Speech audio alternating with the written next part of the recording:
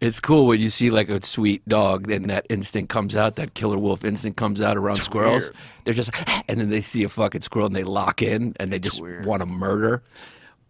My dog did that to a skunk recently. Oh, no! Yeah. It's my first brush with that. It is brutal. Dude, skunks are effective. I mean, this happened like a couple months ago. My dog still smells like a homeless person. It's like a homeless person sleeping in my house.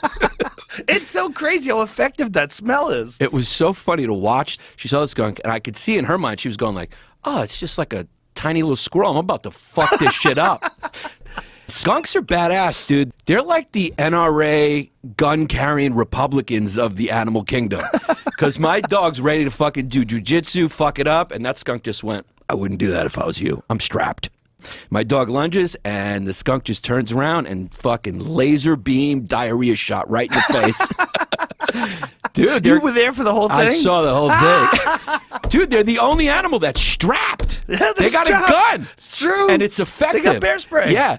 And I read like less than 4 or 5% of skunks get killed by predators. Like it's a really effective defense mechanism. Wow. Yeah. And they're tiny. And then the skunk, after he sprayed the dog, he just kind of walked away like business as usual. Another motherfucker stepped up and found out.